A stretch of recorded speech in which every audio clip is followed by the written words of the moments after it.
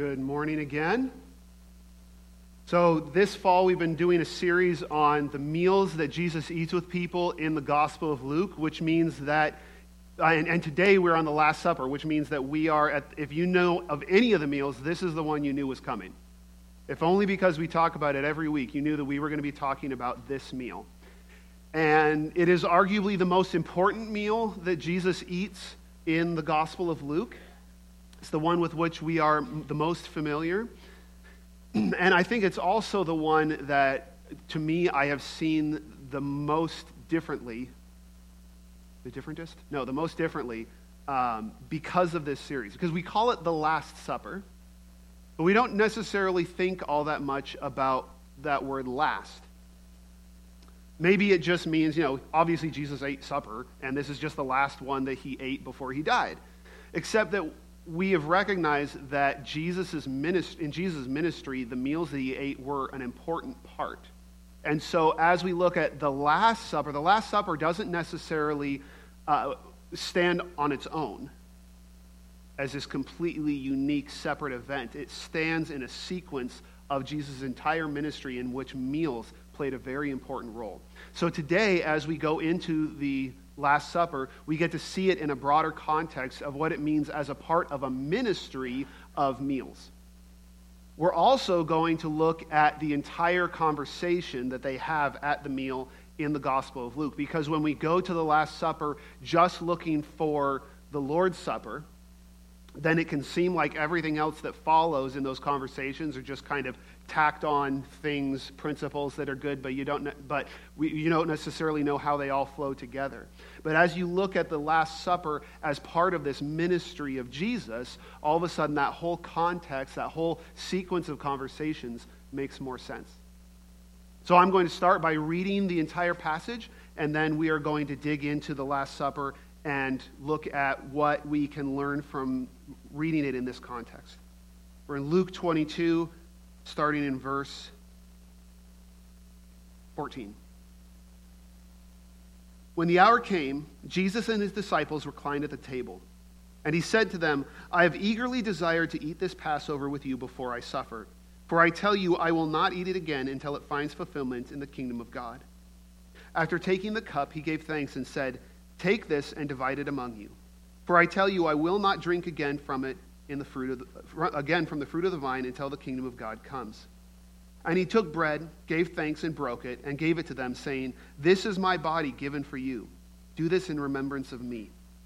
In the same way, after the supper, he took the cup, saying, This cup is the new covenant in my blood, which is poured out for you. But the hand of him who is going to betray me is with mine on the table. The Son of Man will go as it has been decreed, but woe to that man who betrays him.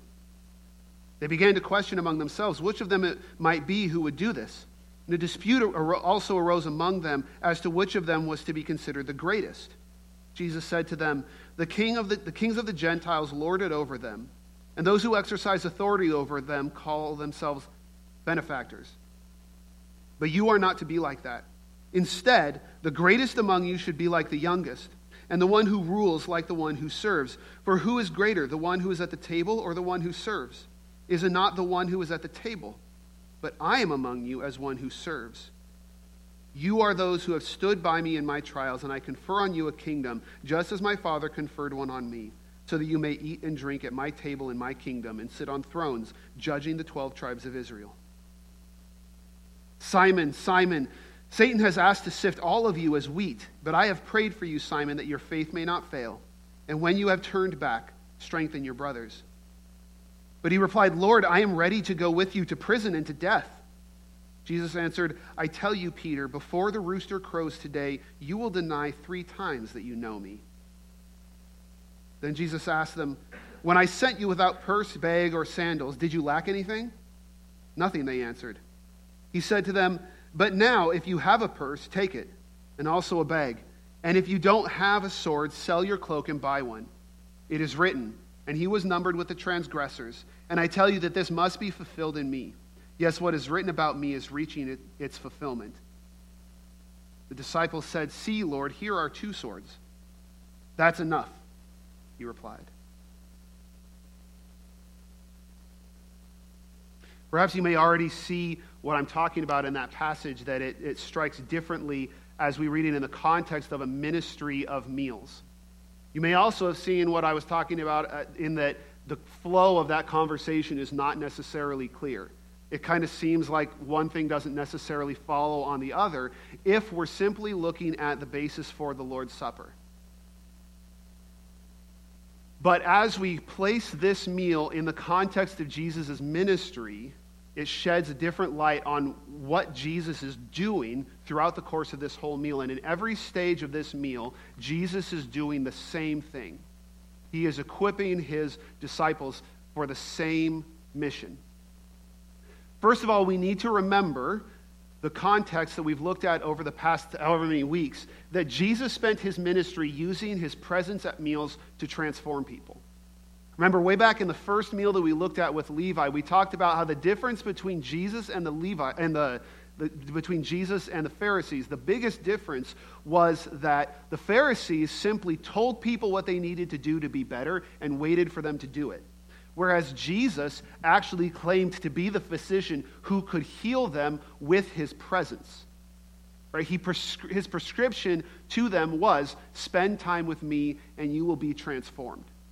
And that has been the theme from meal to meal to meal, that the presence of Jesus actually makes a difference so that people can become the people that they were called to be by God. Right? So this has been a ministry of presence, that being with Jesus radically transforms people. Last week we compared the rich young ruler and Zacchaeus, and how the rich young ruler was seeking instructions to get to heaven, and Jesus said, give away everything that might distract you from me and come follow me. And he couldn't do it. But Zacchaeus sought to spend time with Jesus, and through spending time with Jesus was transformed into someone who wanted to give to others. It is the presence of Jesus that makes the difference. And when you remember that, then it helps us to understand the significance of how Jesus begins the meal. Put yourself in the position of a disciple who follows a Messiah who has been saying for 3 years that the hope for the world is in encountering him in his presence. And that most often happens in a meal. And then he says, I have eagerly desired to eat this Passover with you before I suffer. For I tell you, I will not eat it again until it finds fulfillment in the kingdom of God. He says, I'm not going to eat Passover again until it's fulfilled in the kingdom of God. Well, okay, maybe he's just talking about not eating that meal. Except that, notice he says, I. He doesn't say we. Jesus is leading the disciples in a movement, and if he's saying, hey, the kingdom's going to come before next Passover, he would probably say something more like, hey, we're not going to eat Passover again until the kingdom comes. But it's not just Passover, because then he takes the cup and he says, take this and divide it among you, for I tell you, I will not drink again from the fruit of the vine until the kingdom of God comes. Now, here's something that's important. You would be amazed at how much wine they drank back then. Not because they all got constantly drunk, but because they drank it all the time, because their resources for drinkable liquids were very slim. Think about what you have in your home that you could safely drink if it wasn't refrigerated and it didn't have preservatives in it. Basically, you've got water, milk within a certain amount of time frame after the cow's been milked, and then wine, because wine, the fermentation makes it safe. It means they can store it and keep it drinkable for a long time. That's why they drank wine at every meal. So Jesus is basically saying, I'm not going to be participating in any meals until the kingdom comes. It's the whole other end of the scale from just saying, I'm not going to eat Passover. And notice again, he's saying I, not we. So what Jesus is saying is that he's not going to be participating in any more meals until the kingdom comes. But the implication is that the disciples will. So he's not saying the kingdom's coming before breakfast. He's saying that he is no longer going to be participating in the meals himself. But there's this interesting thing that happens that I hadn't really noticed this until this time when I was studying for the sermon, that he takes his cup They all have a cup. But he takes his cup and he hands it to them and says, share this. You take this. This is not the communion cup yet. But he says, take my portion and drink it yourselves. And what that's communicating, both from the symbolism of drinking a cup and from what's going to come next, is that Jesus is bringing them into his portion of the meal and his portion of the ministry, his portion of the mission. He's saying, you take my portion, you take my role. So what's happening here is that at the Last Supper, Jesus prepared his disciples to carry on his ministry without his physical presence. There are going to be meals in the future where the disciples are present and Jesus is not. And he's calling on them to lead those meals and to do his ministry. Now, what's the problem with that? What's the problem with being delegated a ministry when the relevant part of the ministry is Jesus' presence? The problem is the presence of Peter doesn't save anybody, right? The presence of John, James, any of those guys isn't going to help people. They can't change people any more than the Pharisees can. So if the essential element of the ministry is the presence of Jesus, then how are you going to be able to carry that on without Jesus? This is a shocking thing for Jesus to say, and they're not going to understand it for a very long time. And that's actually how the conversation ends. The last part of this conversation, the passage that we read, is just a note to remind us that the disciples didn't understand anything that we're about to talk about. But that's the problem that is presented to them as Jesus moves from that cup into the Lord's Supper. Because he is calling the disciples to carry on a ministry that depends on the presence of Jesus, and he's saying, I'm not physically going to be there. And then he says this. He took bread, gave thanks, and broke it, and gave it to them, saying, this is my body given for you. Do this in remembrance of me. In the same way, after supper, he took the cup, saying, this cup is the new covenant in my blood, which is poured out for you. So they have been training in this ministry of Jesus' presence. That Jesus being present is what makes the difference. And Jesus says, you're going to go out without me. But you know what? This bread, this is my body. This cup, this is my blood. What is he telling them? He's telling them that he is going to be present in those meals. That through what is about to happen to him, he is going to be able to be present in those meals. And not just in some abstract way where we say, oh, well, God is always with us, but in a tangible way. In the bread and in the cup, he says, do this in remembrance of me. That means to bring Jesus forward into that moment, to make him present in the moment. So what's happening as he teaches them to do the Lord's Supper is that the Lord's Supper plays this very pivotal role in a ministry of presence. Through the bread and the cup, Jesus gave them a way to make his presence part of any meal. In this moment, all of a sudden now, Jesus can be present in 12 places. See, Jesus has been doing his ministry one town at a time. He's one guy going around a podunk county in the backwaters of the Roman Empire, and because he's one person. And at the beginning, you see the limitations of Jesus' ministry at the beginning of Luke, because in the first chapter of his ministry, everybody's coming to him from all these towns, from this town that he's in, and he has to stop doing ministry while there are still people unhealed, still people who haven't heard the gospel, to go to the next town because he needs to go to all the towns. There is a limitation on a ministry of presence when it's one physical human being's body that is the presence. And in the Gospel of John, Jesus actually says, you will do greater works than me. And I think what he's talking about is this right here, that Jesus is delegating the ministry of his presence to his disciples, and he makes it possible for them to make his presence part of the meals that they are at. Jesus can be present wherever they go. And as they bring people into the church, Jesus can be in the meals that they're a part of. So this whole power that Jesus has to transform people's lives, he is delegating to his people. Now that is a very dangerous thing, to delegate the presence of Jesus into the hands of people. Right? And Jesus acknowledges that right off the bat, because even here in the Lord's Supper, one of you is a traitor.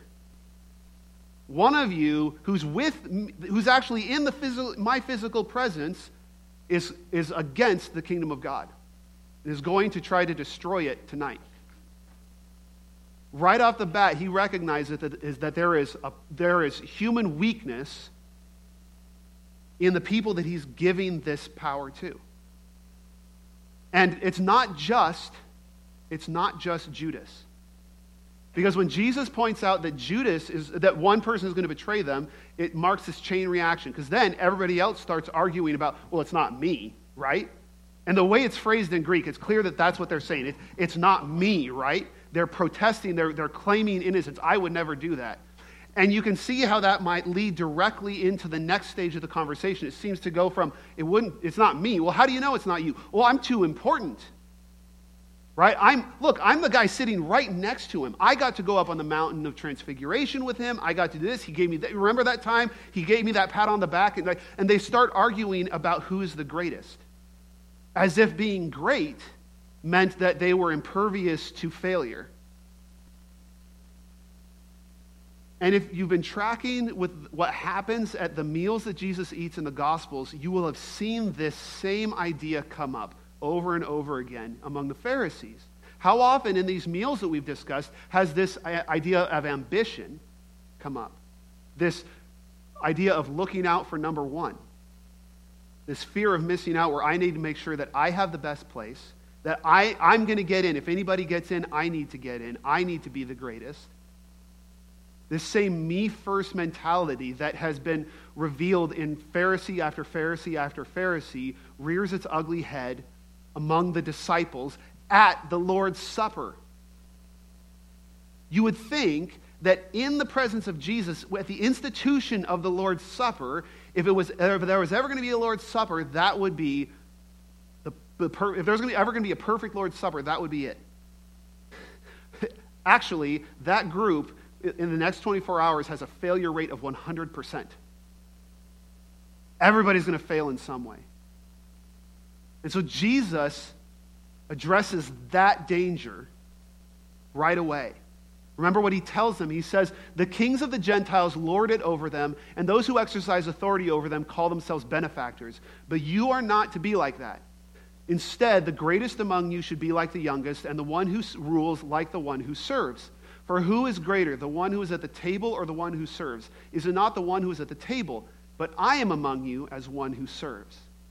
So here's the danger that God faces every time he delegates his power to human beings, is that we're going to use it for the exact opposite of what he intends.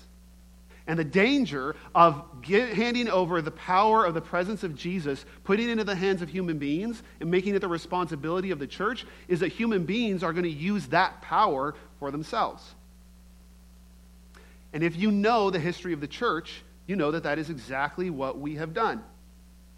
In generation after generation, we have found all kinds of ways to use that power for ourselves. There have been times when the most powerful people on earth have been the leaders of churches. Specifically, the power over communion. Popes have used control of the communion table to depose emperors. John Wesley used it to embarrass a woman who broke off an engagement with him. From the huge political to the personal and petty. We do this today. We tie up the church with power and prestige, with social dignity, even if the dignity that we tie into it is just in our own heads. That even if nobody else thinks I'm a better person for my role in the church, I do. Or for how much I know Jesus, at least I know. We tie it up with this self-interest. But Jesus says that if you are doing my ministry, remember what you saw here tonight at the meal. Remember what role I played. I could have made you serve me, but I served you, and I gave you my portion. That means if you are going to do my ministry, you are going to serve, not rule. Jesus reminded them that their role was to serve at his table, not lord over his table. That the only way that they could carry on his ministry was by serving, not by seeking power, seeking control, seeking wealth, seeking any advantage for themselves. You cannot lord over the table. It already has a Lord. You can only serve at it.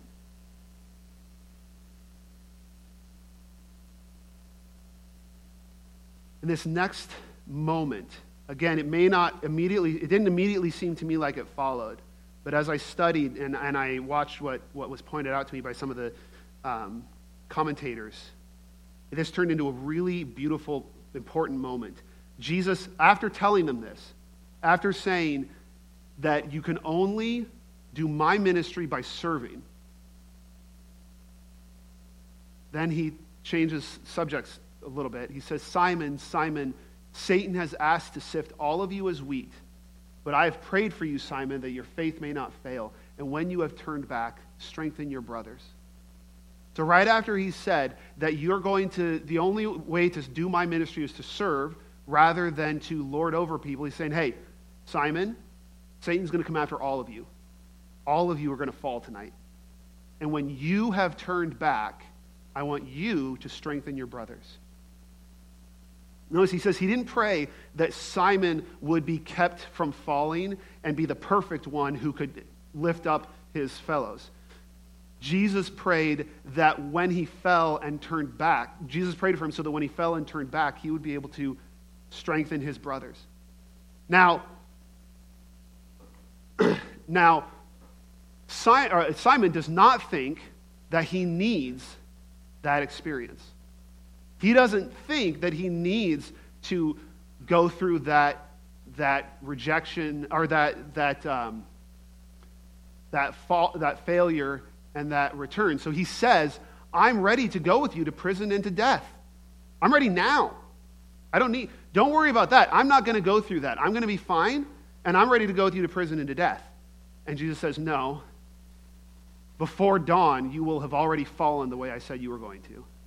This is going to happen. See, Peter thinks that he's ready. He is eventually going to go to prison and death with Jesus. That will happen. He thinks he's ready for it now, but he's not ready. Because Peter thinks that he has seen enough and done enough and learned enough to be a master of the faith and go forward. What he's forgotten is his dependence on Jesus.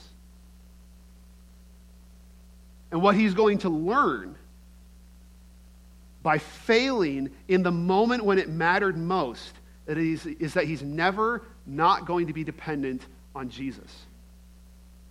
And it is because he learned that the hard way that he is going to be able to strengthen his brothers. What Jesus is telling them is that they need to lead not from perfection or the idea of perfection, but from repentance. I will tell you this. This is simply my personal experience. This isn't a law, although my experience is held true in this. Every good pastor I know that I respect has gone through some kind of experience that thoroughly humbled them. That is the common denominator that I've noticed in the pastors that I really respect, where I have seen God work powerfully through them. They have been humbled. Now, that may mean that they went through some kind of failure, or it may mean they went through they got sent through the ringer in ways where they had to depend on Jesus. But every pastor that I know of that I respect, they have that experience in them. And I'll tell you this, I have been sent through the ringer. And wherever I'm at in my journey with God and in my ministry, I will tell you that if I hadn't been sent through the ringer in the ways I have, I don't know what kind of pastor I would be, but I would be a much worse pastor. I would be a much more arrogant pastor. I would be a much more thoughtless pastor, because I would think that I've got it figured out. And I will tell you that in instances where I've heard surprising things from pastors that didn't seem very pastoral, I've often noticed that they hadn't gotten put through the ringer. And I think the reason why this is important is it's part of what we recognize every week, right? We go through this moment where we confess our brokenness and our need for Jesus, and we celebrate the way we've been transformed, because that's the message that we have. The message that we have isn't that if you learn your Bible well enough, you don't need anything else, it's going to be smooth sailing. Our message is not that we can give you the 12 steps to get your life back on track and then you'll be fine. Our message is that you need Jesus every day.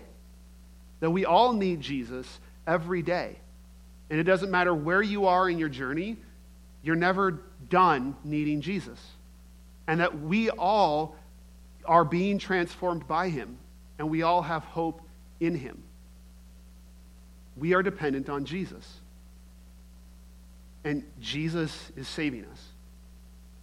So that's what we actually have to offer people. It's not some better 12-step plan. It's not some better law. It's not some better process. It's Jesus. Here's the thing. People prefer 12-step plans. People prefer check marks, check boxes. They prefer to get it done and put it off to the side so they can focus on number one and focus on their other priorities. And Jesus warns them about what's going to happen when the world finds out what kind of Messiah he is. He says, when I sent you without purse, bag, or sandals, did you lack anything? They said nothing. Because when Jesus sent them out to proclaim the kingdom of God, he said, don't take anything, just go, and people will just go into the first door there. They will welcome you. Everything will happen for you. You'll be taken care of. Don't worry about it. And so they go. And that's what happens. And they come back celebrating because of how easy it was. And Jesus said, remember when everything got done for you? Yeah, it's not going to be like that anymore. Sorry. That's not how it's going to be. He says, if you have a purse, take it, and also a bag. And if you don't have a sword, sell your cloak and buy one. Now, it's important to notice here, that is a proverb, a parable, that when he says sell a cloak and buy a sword, that's not like just a normal statement. Because the whole point is, it's a communication of urgency. Because your cloak is what keeps you warm. It would be like saying to someone in January, you need a gun, sell your winter coat to get a gun. What that means is that the violence is more imminent than the danger from the weather. Right? It's saying, this is urgent, be ready. He's not actually talking about swords. Okay? He's saying this is serious, that things are going to be different now. What's the difference? Well, he says, it is written, he was numbered with the transgressors, and I tell you that this must be fulfilled in me. Yes, what is written about me is reaching its fulfillment. Jesus is going to stand before the authorities in Jerusalem and proclaim exactly who he is and the kind of Messiah he is. And when people see him for who he is, they're going to reject him. When they see the kind of Messiah that he is, the kind of Messiah that doesn't satisfy what they wanted, they are going to reject him. In the past, Jesus' followers benefited from the fact that people didn't really know what Jesus stood for. He was kind of the dark horse candidate, and they just got caught up in the enthusiasm. They invited them in because they wanted to know who Jesus was. Now it's going to come out that Jesus actually isn't about conquering the Romans. He's not actually going to lead you in a violent revolt. He's not actually going to bring you power and put you in charge over your enemies. He's calling us to serve. His path led to him dying, and he expects us to take up our crosses too. Yeah, we don't want that. We don't want that kind of Messiah. We're not interested in that kind of message. And so that benefit of the doubt that the disciples were getting, it's gone once it's revealed to everyone who Jesus is. So he's telling them to prepare for a hard path once the world discovered what kind of Messiah Jesus was. When it's all out in the open, the kind of kingdom that Jesus is building and the kind of path that he calls us to walk, people are going to realize, oh yeah, I don't actually want that. I mean, it's amazing how often people will talk about Jesus as a great moral teacher, and it's usually because they aren't that familiar with what he said. Because you can't untangle what Jesus said from his call to follow him, from his call to serve, to commit radically to serving and loving others, even at the danger to your own self. You can't actually separate those things, and people will, the only way to consider Jesus a great teacher is to consider the Messiah and be willing to follow him. And the last thing at the end here is just proof to us that the disciples didn't get it, because they think he's actually talking about swords. So they say, well, we've already got 2 swords with us. We brought those with us. And Jesus says, that's enough. Now, in the Greek, it's clear that he's not saying 2 swords is enough. He's saying, all right, moving on. You're not going to get it. Now, it's like at some point during a high school math class, when you're like, all right, well, we've talked it over enough. We're just going to have to move on. You'll figure it out later, Because at this point, they're not going to understand until they come out the other side of the trials that they're facing.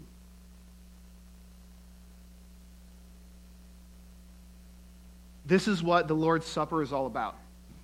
The Lord's Supper is about, or the Last Supper is about Jesus taking this ministry that he's been building of his presence, this ministry that transforms people not through force or through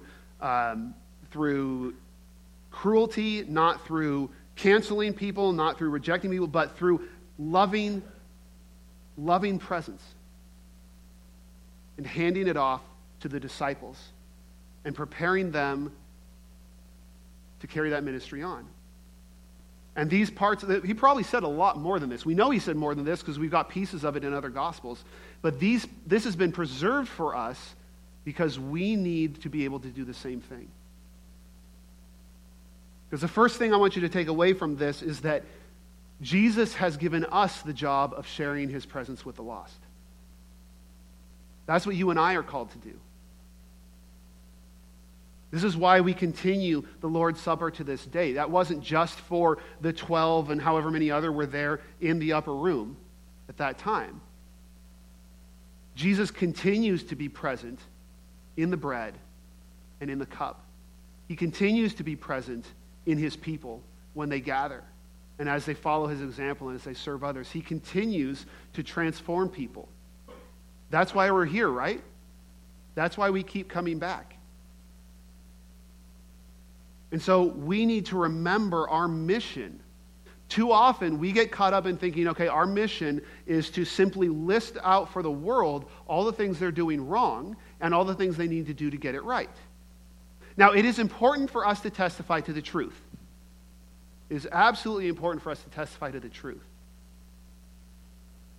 But we do not fix the world by listing the rights and the wrongs. How many of you have known things were wrong, getting caught up in sins that you knew were wrong, and knowing they were wrong didn't make a difference? Right? You don't actually have to raise your hands. I'm assuming that's all of us, right? How often are you caught up in sin? I knew it was wrong the whole time. I never thought that was okay, but I wanted to. I couldn't not want to. Remember that we talked about this last week, that it's Jesus who gives us a reason to repent. We can't expect the world to want to be like Jesus until they've met him. And so our job is sharing the presence of Jesus. And we do that by behaving like Jesus. Notice that Jesus, I think it would be fair to take from what Jesus is saying during this meal that one of the necessary elements of the Lord's Supper is the attitude of service.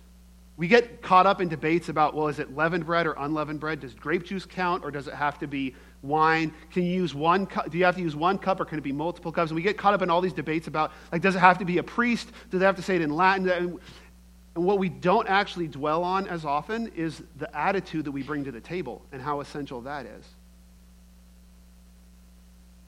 That we bring the presence of Jesus to people as we obey him and behave like him. You can bring all the bread and wine to people that you want, and if you're not acting like Jesus, they're not going to find him in it. And that's why it's important for us to remember what Jesus emphasized in this meal and what we saw emphasized in so many other meals, that we cannot share his presence through power or prestige. We can only share Jesus through service and humility. People do not experience Jesus when we try to control them. People do not experience Jesus when we try to take power, when we try to look out for number one. They don't experience Jesus when we act just like the rest of the world. When we act like we have no hope other than the power that everyone else is scrabbling for. They will not experience Jesus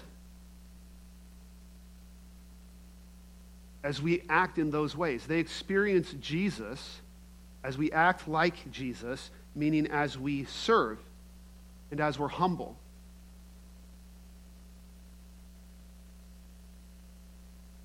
As we don't pretend to be the people who have it all figured out, but we proudly proclaim that we know the one who has it all figured out. As we trust that we can do the right thing, even in the danger of people doing the wrong thing to us, and God will take care of everything.